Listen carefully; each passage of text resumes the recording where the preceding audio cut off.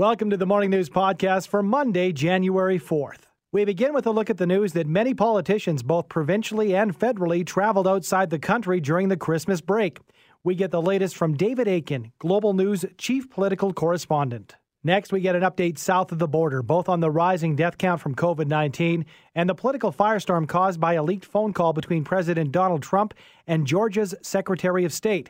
We catch up with Reggie Cecchini, Washington reporter for Global News. Could contact tracing create a more effective vaccine rollout in our nation? We get the thoughts of an infectious disease specialist from Queen's University. And finally, foodies unite. We take a look ahead to what tasty culinary trends we can expect to see in 2021. We speak with Globe and Mail food critic Dan Clapson. 6:42 on the morning news. We're now learning plenty federal and provincial politicians left the country in the last weeks despite public health guidance to stay at home and avoid all non-essential travel. With more information on where things stand this morning, we are joined by Global News Chief Political Correspondent David Akin. Good morning to you, David. Morning, Andrew. How you doing? Good. Thank you for taking the time with us. Now, we heard over the weekend of political leaders in our fine province engaging in non-essential travel. However, Albertan politicians aren't the only ones doing this. Is that right? Well, it depends on your definition of essential travel. And I think really that's where voters, constituents, the public is going to, raise eyebrows or give a pass to politicians. So certainly, this really all started in Ontario with the finance minister in Ontario, Rod Phillips. He was found to be vacationing in St. Bart's in the Caribbean. And he came back and it was pretty clear that was not essential. And he quit. He had to resign his job as finance minister. Mm-hmm. And in Alberta, of course, we know there's I can't keep count. 8, 9 MLAs rather, all from the UCP, including Municipal Affairs Minister Tracy Allard. She apparently went to Hawaii because that's what her family does every year. Is that essential travel? I think a lot of Albertans would probably say no. Now, let me sketch out where the federal situation sits at right now. We have 4 federal MPs who left the country, and they all have what they say are reasons that were essential. 1 Conservative, 1 New Democrat, 2 Liberals. The Conservative from Calgary, Ron Leipert, a former provincial health minister. Leipert has some property down in Palm Desert, California, and he traveled there twice, he says, for, quote, essential property maintenance. So, I guess that's going to be up to the folks in Calgary to judge whether or not that's essential or not. That's where he went. He told his leader's office he was going before he went. The other three MPs did not tell their leader's office, and they are, I'll give you the Liberals first. The first is Kamil Kara. She's a Liberal MP from Brampton. And Kamil Kara, by the way, is one of the MPs. She actually got COVID. She got it in the spring. She's a registered nurse, and she's been volunteering, in clinics, etc. She certainly would know public health rules, but she went to Seattle in December for a memorial for a recently deceased relative. She went there, came back, did 14 days of quarantine. But she didn't tell the leadership, and she has now resigned from some of her parliamentary responsibilities. The other Liberal MP is from Montreal. His name is Samir Zuberi. He went to Delaware. There was a very ill relative there, and he came back to Montreal, quarantined, but he too has resigned from some parliamentary responsibilities. The other one is New Democrat Nikki Ashton from Northern Manitoba. Again, an ill relative, this time in Greece. That's where she traveled to. She didn't tell her leadership. She got stripped of her critics' roles. So that is and then we also learned there were 3 other Liberal MPs who left the country, but that was in the summertime when there was, the restrictions were less restrictive, I suppose. And they did receive permission or they did at least tell their leadership. And again, they all say it was for essential travel. So I guess it's going to depend, as I say, what do you think essential is? Because you're right, the rules are non-essential travel. We don't know what Tanny Yao, the Alberta MLA from Fort Mac, is doing in Mexico because nobody can reach him. But Premier Kenney's got 9 MLAs. You correct me, 9 or 8 MLAs that left the country. And, I guess people will have to decide, was it essential or not? I think a lot of people may look at Minister Allard today and wonder if she's going to have to do what Minister Phillips did in Ontario, and that is resign. Yeah, Rod Phillips, you mentioned, I believe, one other resignation, self-resignation within that mix there. It's hard to keep tabs. The numbers seem to be rolling through. But any political fallout any further, or do you think, as far as the social media has blown up like I've never seen before, do you think that these governments have to do something? Well, I think it has blown up, but again, I think it's blown up in both directions. People are, for example, I've seen a lot of conservatives say they have no problem with the Liberal MPs traveling for, in one case, essentially a memorial for a deceased relative, and another case for a very ill relative. And again, all the travel protocols were kept. When they return, you got to do 14 days of quarantine. So it depends on your point of view. Yeah. I think there was a broad opposition to the idea of a finance minister going to the Caribbean, which is not essential, clearly, after his government is saying, do not travel, and then also leaving behind some social media posts that went up on Christmas Day. This is Rod Phillips I'm talking about, that looked like you were out there. So it's going to depend. I really think the focus today will be on Alberta and what Premier Kenney does, because in addition to these MLAs, we've also got the case of the Premier's chief of staff. And remember, this is a political appointee, the Premier's, one of the Premier's closest advisors, Jamie Huckabee, going to England. And he was in England when Canada imposed new restrictions on any travel coming from England. England's got the new COVID-19 variant. We don't want anybody coming in from England. And he returned to Alberta via the United States. So certainly NDP leader Rachel Notley is going to be pressing this issue. And I should point out that Rachel Notley's caucus noting that not a single New Democrat left the country over the break. And on the other side of the aisle, well, Kenny's got a boatload of very tanned MLAs, 8 or 9 of them. If nothing else, it gives us a lot to talk about as we enter the new year and the first week of the new year that can sometimes be slow news. So thank you so much for your time this morning, David. Okay, no problem. Cheers. That is David Akin, Global News Chief Political Correspondent. Case numbers continuing to rise following the holiday season, and we're told that the worst could be coming in January, almost overshadowed by the release of a bombshell phone call between President Donald Trump and Georgia Secretary of State. Let's get some details right now with Reggie Cecchini, Global's Washington correspondent. Good morning to you, Reggie. Good morning. Happy New Year. Happy New Year to you. Thank you for joining us this morning. So let's get to the bottom of this phone call. Donald Trump pressuring Georgia's Republican Secretary of State to, quote unquote, find enough votes to overturn Joe Biden's win in the state's presidential election. But where did this tape come from to begin with? So what we know is that this phone call happened on Saturday between President Trump, those close to President Trump, including his chief of staff, and then members of the Georgia election official party, including the Secretary of State. This happened on Saturday, and on Sunday, members of the Secretary of State's office released this tape, which they didn't intend to actually do, but the Secretary of State, Brad Raffensperger, said that they would do so if the president provoked them. And then here on Sunday morning, we had President Trump kind of making baseless claims about what that phone call actually was about, and it kind of twisted the arm of the office. They put that tape out there, and this really now has put not only the president in a difficult spot, but also those GOP lawmakers that are trying to follow in his path by objecting Biden's victory. What could the legal ramifications be behind something like this? Has that been looked into? Well, I mean, it's a gray area right now, and it's simply because the president, while asking for the Secretary of State and for election officials to bend over and find these votes and say that they could find themselves in criminal penalty if they don't do so, he stopped short of actually saying that he would do this. Nonetheless, there are a number of legal experts out there that say that this goes against Georgia state law, which forbids any kind of interference in a federal or state election. So you can just kind of imagine that the flurry of activity amongst legal experts and legal analysts to try and figure out whether or not, once again, the president is going to be accused of trying to make himself higher than the law. This is the week, Reggie, we were talking about even back in November as an important week when it comes to moving ahead. Tell us the importance of this week. Well, look, there's a couple of things that are going to be important moving ahead. Number one, on Tuesday, we have a Senate runoff race, which is going to determine control of the Senate. And this is, problematic, especially given the fact that it's in Georgia, where the president held that phone call with the Secretary of State. And then on Wednesday, Congress is expected to meet and they will certify the results of the election, the Electoral College results, and give Joe Biden the definitive victory. It is going to face resistance. There are a number of Republicans from the House and from the Senate that intend to object to this, which will force debate between the two chambers. But at the end of the day, because there's not going to be a unanimous consent, Democrats run the House right now.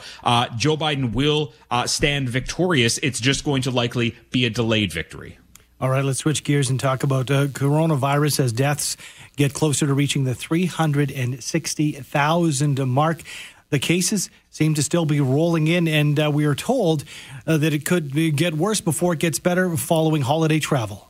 Yeah, and look, this is something that had come out, in the week before Christmas, essentially, with doctors up to and including Dr. Birx, Dr. Fauci, saying that the number of people that were passing through airports, being on the approach to and over 1 million in the days leading up to Christmas, that this was going to be problematic weeks down the road. It's something we saw after Labor Day. It's something that we absolutely saw in the U.S. after U.S. Thanksgiving. And now with more people traveling through airports, there's a fear that this is going to simply just increase those number of cases, which is going to put pressure on hospitals, and which is ultimately going to lead to more deaths in this country. And the timeline of that, from what health experts said, was likely going to be in and around the same time that Joe Biden was inaugurated, in and around the 20th or 21st, which is just going to compound the problems that the incoming administration is going to have to deal with to try to get this virus under control. Let's talk about some of the hot spots, and I believe it was California that has flared up again big time, hearing that they've had more than 50,000 cases a day.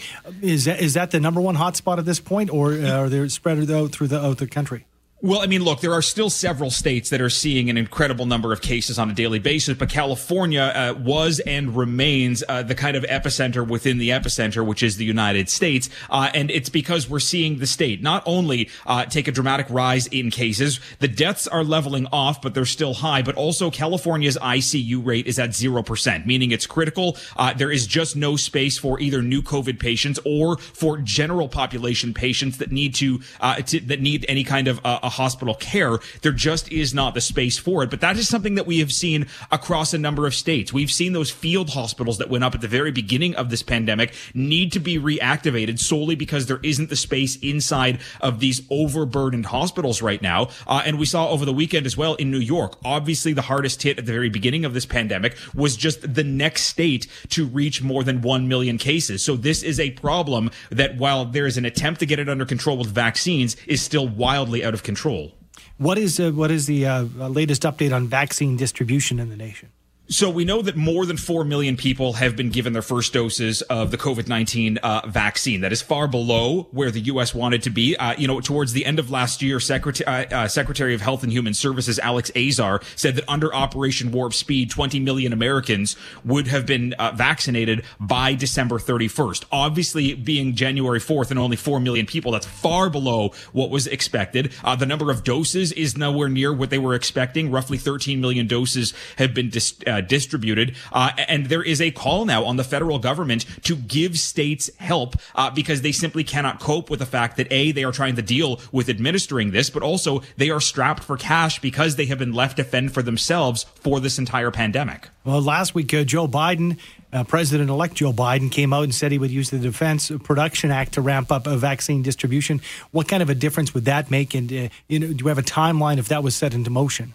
Well, I mean, look, using the Defense Production Act to ramp up vaccine production is good because it will mean that there are more doses to be procured by states. The problem is that states simply don't have the money right now to be able to administer these doses. In places like Florida, in places like New York, where hospitals and small clinics and pharmacies are the ones that are being burdened with administering these vaccines, they don't have the manpower to do it. And you're seeing that on weekends and on holidays, the numbers are actually going down solely because they don't have an ability to staff these places where people are lining up for hours and upon hours to try and get vaccinated. So getting more vaccines is great, but what states need is money. And that's why this stimulus bill that was passed with COVID relief is expected to provide billions of dollars for individual states to be able to ramp up their abilities to administer vaccines. Because if you have, hundreds of thousands of shots, that's one thing. But if you have nobody to administer them, they're simply going to sit in storage. Real quickly here, Reggie, here in Calgary, we see masks everywhere. If you see the odd person without a mask, it's a very much a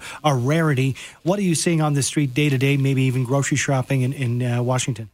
Well, look, Washington, D.C., from the very beginning of this, has had an incredibly strict mask policy. The mayor, who acts as a governor because we're not actually a state, put that in place back in March. And you cannot be outside without a mask on. You cannot be inside without a mask on. And most inside places, especially when it comes to things like restaurants, have been shut down again. And it's simply only outdoor eating that's allowed. So masks are still kind of a day-to-day normal in the Washington area, but it's not like that across the states. There is still a good number of governors who have not decided decided to go in the direction that medical experts have said, and they have not put mask mandates in place, most notably in South Dakota, where the governor continues to use Twitter to push baseless and kind of, bogus claims from fake medical experts that masks are more of a problem and can lead to, further issues. It's simply not true. The majority of the medical world has not gone that way, but because there's been no federal direction on mask use in the United States from the top levels of government, including from the president, it really has led to piecemeal kind of policies, and that has led to the further increase in spread of COVID-19, which is why President-elect Biden has said that when he gets in office, he will mandate masks across the country. Incredible. It's an incredible time, and the story continues to unfold. Thank you so much for your time, Reggie. Thank you. That is Reggie Cecchini, Global's Washington correspondent. Very good morning to you. It's the morning news here on 770 CHQR. Much like how firefighters use a hotspot method to target where the blaze is expanded the quickest, could a similar approach be used for vaccine distribution to gain quicker herd immunity? Dr. Gerald Evans, an infectious disease specialist at Queen's University, joins us now with his take on the idea. Good morning to you, Dr. Evans. Hi there. Good morning. Oh, good. We had a bit of a hang up there. Thank you for taking the time with us. We'll get to this approach and this hotspot method comparison to how firefighters work in a second. But let's go back to herd immunity, because this is a term we used a lot during the beginning of the pandemic. How do we define herd immunity, and how does it work? Well, the general principle of herd immunity is that there's enough people who are immune to an infection that's transmissible that they, in essence, protect the rest of the herd that, for instance, either hasn't been infected or can't be vaccinated, as a sort of classic example. Okay, so how much a percentage or how much of the population needs to have that vaccination in order to achieve that?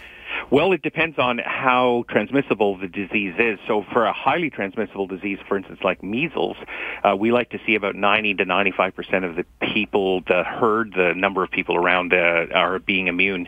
When you get to a disease like COVID-19, which is less transmissible than measles, then we think that herd immunity is going to be achieved probably around somewhere between 70 and 80% of the people being immunized. Okay, so the hotspot method when it comes to firefighters, doing their due diligence to get that fire knocked down, how do we compare that to super spreaders and contact tracing? Well, that's the really important part of the sort of study that has been sort of published around this issue, which is what we know about COVID-19 is it has something we call over-dispersion, meaning that actually a large majority of people may transmit it either to no one or to only a small number of people. But we recognize that some people can result in transmission to many, many others. And it's the averaging out of that gives us the idea of a reproductive number about 2 to 3. In other words, about typically 2 or 3 cases produced from every active case to a susceptible population. So the key with that model is that if you target these people who are super spreaders, if you want to call it, the ones that result in a lot of cases being transmitted, then that's going to have a more meaningful impact on reducing the transmission of the virus out in the population. The problem is identifying who those people are. Okay, yeah, I was going to say, generally, wouldn't this be after the fact, or would this be people who work in certain situations or people who have certain lifestyles? Well, one of the things we know is it's not so much the super spreader as what's called a super spreading event. And we have a lot of those that have been well characterized now over the last year or so. And that is, for instance, people who work in meatpacking industry where it's a cold environment, a lot of loud machinery. People are speaking very loudly and therefore sending out a lot of droplets and short-range aerosols. And those can result in super spreader events, as can social gatherings like weddings and funerals and even religious organizations meeting. So it's really then trying to target who are those individuals within those events which tend to contribute the most to transmission. And that's the really hard part. And it's been speculated that, well, maybe if you just look at people who tend to be very mobile and are moving back and forth to work or to specific sites where that kind of event may happen, if you immunize them first, then you kind of get more bang for your buck early on. But Doctor, what about the optics of saying, you can jump the line of vaccination because of your bad behavior or by behavior that, isn't recommended? Yeah, so that's where we get into this ethical principle, which is why would you want to reward potentially immunization and protection from disease to people who are more likely to spread it? So I think we have to get rid of the idea that necessarily these people represent people who are, willfully not following recommendations about social distancing, and maybe actually trapped by the fact that they need to work. The work environment they go to tends to be one where that's kind of super spreading event can happen. And in that case, it would be a little bit like prioritizing whether it be healthcare workers in long-term care hospitals or even elderly people at risk. It might be targeting them to get the most benefit from it, but we certainly wouldn't want people to believe that, if you're going to be somewhat reckless, if I can say, with your behavior and putting yourself at risk, that somehow you would jump the queue. That would be wrong, and I think most people would agree ethically it isn't correct. Well, I've got you on the line. It's worth bringing the latest news that came out of Britain at the Oxford AstraZeneca vaccine being doled out this morning in the UK. So there's good news there in the sense that Canada has pre-ordered 20 million doses of that vaccine. What are your thoughts on what you're seeing as far as the vaccine rollout is in our nation to date? Well, I've been very encouraged by the fact that the vaccine rollout is probably weeks ahead of what a lot of us speculated would happen in terms of the research, the regulatory approvals, and then the rollouts. It looked like things were moving fairly quickly. Now we're at the stage where, we've got potentially 3 vaccines. We have 2 certainly here in Canada. The AstraZeneca is probably the next in line for potential approval. Now the problem is getting it into people's arms, and that's the part where, I think there has been planning going on, but it probably needed to be sped up, but I think it's because we were working on the timeline that these vaccines would really only be available sort of at the later part of the current month we're in, rather than the last half of December. But the Pfizer, the Moderna, we're talking about the AstraZeneca, the Oxford project as well. I'm wondering, I don't want to put you on the spot, the top 3 that we've brought up and talked about and that have been in the lexicon over the past couple of weeks, those are the top 3. Are there others that we can see down the horizon making their way to production or to success? Absolutely. There are ongoing trials now with a single-dose vaccine made by Johnson & Johnson. There's another one which I think some of us who sort of understand a little bit about vaccines are excited about, which is a Novavax vaccine, which is based on what's called a recombinant protein. So instead of using an mRNA platform, which is what Moderna and Pfizer use, and instead of using a non-replicating viral vector with an adenovirus that the AstraZeneca one uses, this just makes an artificial protein that looks like the spike protein, injected into people's arms and get an immune response. Very similar to what we do with, for instance, hepatitis B immunization. So those are all coming down the pipe, and I expect over the next 3 to 4 months we're going to see approvals of a number of those vaccines. Good stuff. Light at the end of the tunnel. Thank you so much for your time, Doctor. Thank you. That's Dr. Gerald Evans, infectious disease specialist at Queen's University. 9:08 on the morning news. It's been everything in the past, from sliders to upscale donuts. We've seen kale in the spotlight, and in kitchen gadgets, items like air fryers have had popularity along with Instapots. With a look into the crystal ball and see what might be trending in 2021, we're joined by the ultimate foodie, Dan Clapson. Dan is a restaurant critic for the Globe and Mail and lead foodie behind EatNorth.com. Good morning to you, Dan. Good morning. Thanks for having me. Thanks for being here, and Happy New Year to you. And I know that, some people are envious of your job, but it is a real job. You have to, dig in, take notes. But it's a very tasty job. And part of that is looking ahead to trends. So how can we even tell what we might see as a trend? Food and drink trends are definitely one of my favorite parts of my job. I do like forecasting and kind of keeping tabs. And, trend forecasting at some level is just putting your best foot forward in terms of guessing and hoping what will pop up. But the interesting thing about the pandemic is that it really halted a lot of types of food trends. So when you would go into a restaurant, you might see, like the it ingredient one year, maybe cauliflower, the next year it's kale, like you mentioned. Pandemic stopped all of that because restaurateurs moved into survival mode, right, where they were just trying to keep themselves open and keep the business running. So in terms of restaurants, it's really hard to guess what's going to happen this year outside of the further explosion of things like cocktail kits and meal kits. Mm-hmm. But I think one particular item that will have a boom this year is kombucha. And now kombucha is not a new drink by any means, but I think we're going to see it used a lot more in alcoholic formats. So whether that means a canned cocktail or bartenders using it more, I think that will really get some time in the limelight. What in the heck have you tried an alcoholic kombucha? What the heck does that taste like? I have actually, and I will throw to Wild Sea Kombucha, a local company here in Calgary. They were, I believe, the first in Canada to make a canned kombucha cocktail. They're quite delicious, in my opinion. There's also a new to Canada company called Flying Embers, which is based in the States and very popular. So typically, when you see an American company entering our market with a product like that, you will see more popping up across the country. Mm-hmm. But the other thing I'm going to predict this year is I think we're going to see a lot more cell-grown meat products come into the retail market. And that means essentially, I guess they are technically meats, but they're chunks of meat that would have been grown from cell form, so not taken from a full animal. Yeah. So this is like... don't want to blow your mind, but... So it's kind of...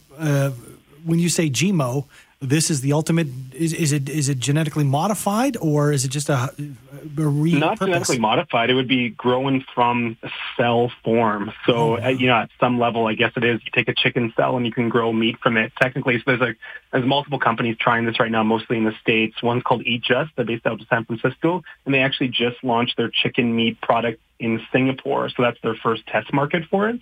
So who knows what could happen this year. Obviously, plant-based meats are getting extremely popular now, so I think we will see a lot more retail products based around that as well. But the cell-grown meats one is definitely interesting to me. Wow, incredible! Yeah. My mind is blown. I feel like it's Blade Runner to a certain or Matrix. Let's talk a bit more about the vegetable-based meats, because obviously it seemed to me like restaurants led the charts, and we're seeing more and more in the grocery stores. You think we'll have more options in 2021 and beyond as far as meatless meat in the grocery aisles? Oh, absolutely. I think if anything, that will probably be the biggest retail trend of the year. And, Calgary being where we are the heart of Alberta beef country, so we haven't always embraced the plant-based movement as much as other major cities have. But I think now you are really starting to see that, especially with the restaurant V-Burger. It's a vegan fast food restaurant on 17th Avenue. Has become wildly popular. So I think we will also see many more plant-based options as the months go on. One other interesting thing about retail shopping as well, I think people at the grocery store now are going to be more aware of how sustainable the packaging of a product is. I think seafood sustainability is front of mind now for people, or, getting local meats from a local butcher and things like that. But I think people are going to actually start looking at the way that things are packaged, and if the packaging is compostable or even, recyclable packaging, will be a bare minimum this year, I think. Assuming that, you're going with the forecast trend that, curbside pickup and delivery will remain pretty much the same over the next handful of months? Oh, absolutely. That goes without saying. It's like Uber Eats and every similar companies, Skip the Dishes and whatnot. They're just getting more and more popular as the weeks go on, especially in the pandemic. It will be interesting, though, to see, and this is why the pandemic really disrupts things. Once everyone gets vaccinated, or most of the population does, and people return to restaurants like we normally would have, a year and a half, 2 years ago, it'll be interesting to see if those companies become less successful with that. So I think there is still a lot of unknown throughout this year. I want to get your thoughts on the use of an Uber Eats, a Skip the Dishes, a DoorDash, and as a foodie, I'm sure that you've used one, if not all of those services. Mm-hmm. I've used a couple of them. And I'm wondering, I looked at a local shop, and I was planning on picking it up, then got busy. The same order was just a couple of bento boxes. The same order would have cost me $18 more. Versus Skip the Dishes versus driving up and supporting the local business as I did, because I'm cheap, as you know me, to save $18 for the same meal. But the other part of it, these people are saying, a lot of people say, done with these services, but I'm here to tell you that these services also employ Calgarians. So it's a double-edged sword. Do you think that it's just a case of them being fine-tuned down the line? I do think when you're looking at trying to preserve our food and drink communities, and not just in Calgary, but in every city across Canada, I do think that if you are able to go pick up your food, that does save that restaurant a lot of money. Mm-hmm. So I do strongly encourage people to do that. I know it's not always possible. There are some restaurants that do their own delivery in-house, and I feel like that is one of the better options as well. If you're ordering from a restaurant directly and they can deliver to you for a fee, then that's fine. But yeah, I would highly recommend people pick up their orders. That is the most effective way for restaurants to get a decent profit, which I think we all know is very minimal, especially these days. Now, I might have, not the best hindsight because this past year went by in the blink of an eye, and it was a different year. But it was my experience anyway. Probably 2020, probably 2019, maybe late 2018. I know you're ahead of the curve, but it seemed to me that Mexican cuisine was super hot over the past couple of years. Taking that as one example, any type of cuisine as far as, full restaurant concepts that we might see in the next year to 18 months? I think, again, one of the interesting things come out of the pandemic was also, the anti-racism movements that began happening in the late spring and kind of carried on still to some effect now. I think because of those anti-racism movements, diversity is front of mind for food lovers. So I think people are going to seek out a variety of different cuisines from around the globe and not specifically like one trendy one. I think that people are going to try to explore cuisines they aren't as familiar with, like, Sri Lankan food or Ethiopian food, things that maybe wouldn't have been front of mind before. We talk a lot over the years about Asian fusion, and Latin American cuisine can be very popular, embraced by lots of local chefs. But I do think that one thing a local food lover is going to really focus on this year is just diversity in terms of like what they try themselves.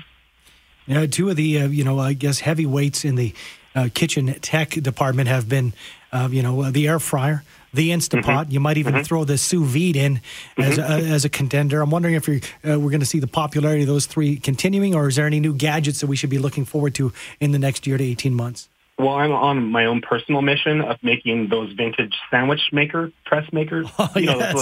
The triangular shaped sandwiches you end up with. I'm on a personal mission to make those trendy this year. Whether or not that will happen is another story. But I do think in terms of the world of technology, I think we're going to see some interesting applications with grocery stores. So there's a grocer in Toronto, McEwen's Fine Foods, owned by Mark McEwen of Top Chef Canada. Wow. And they just launched the first virtual shopping experience for a grocery store customer just earlier in December. So I think we might see more of that kind of thing coming to the pipeline too.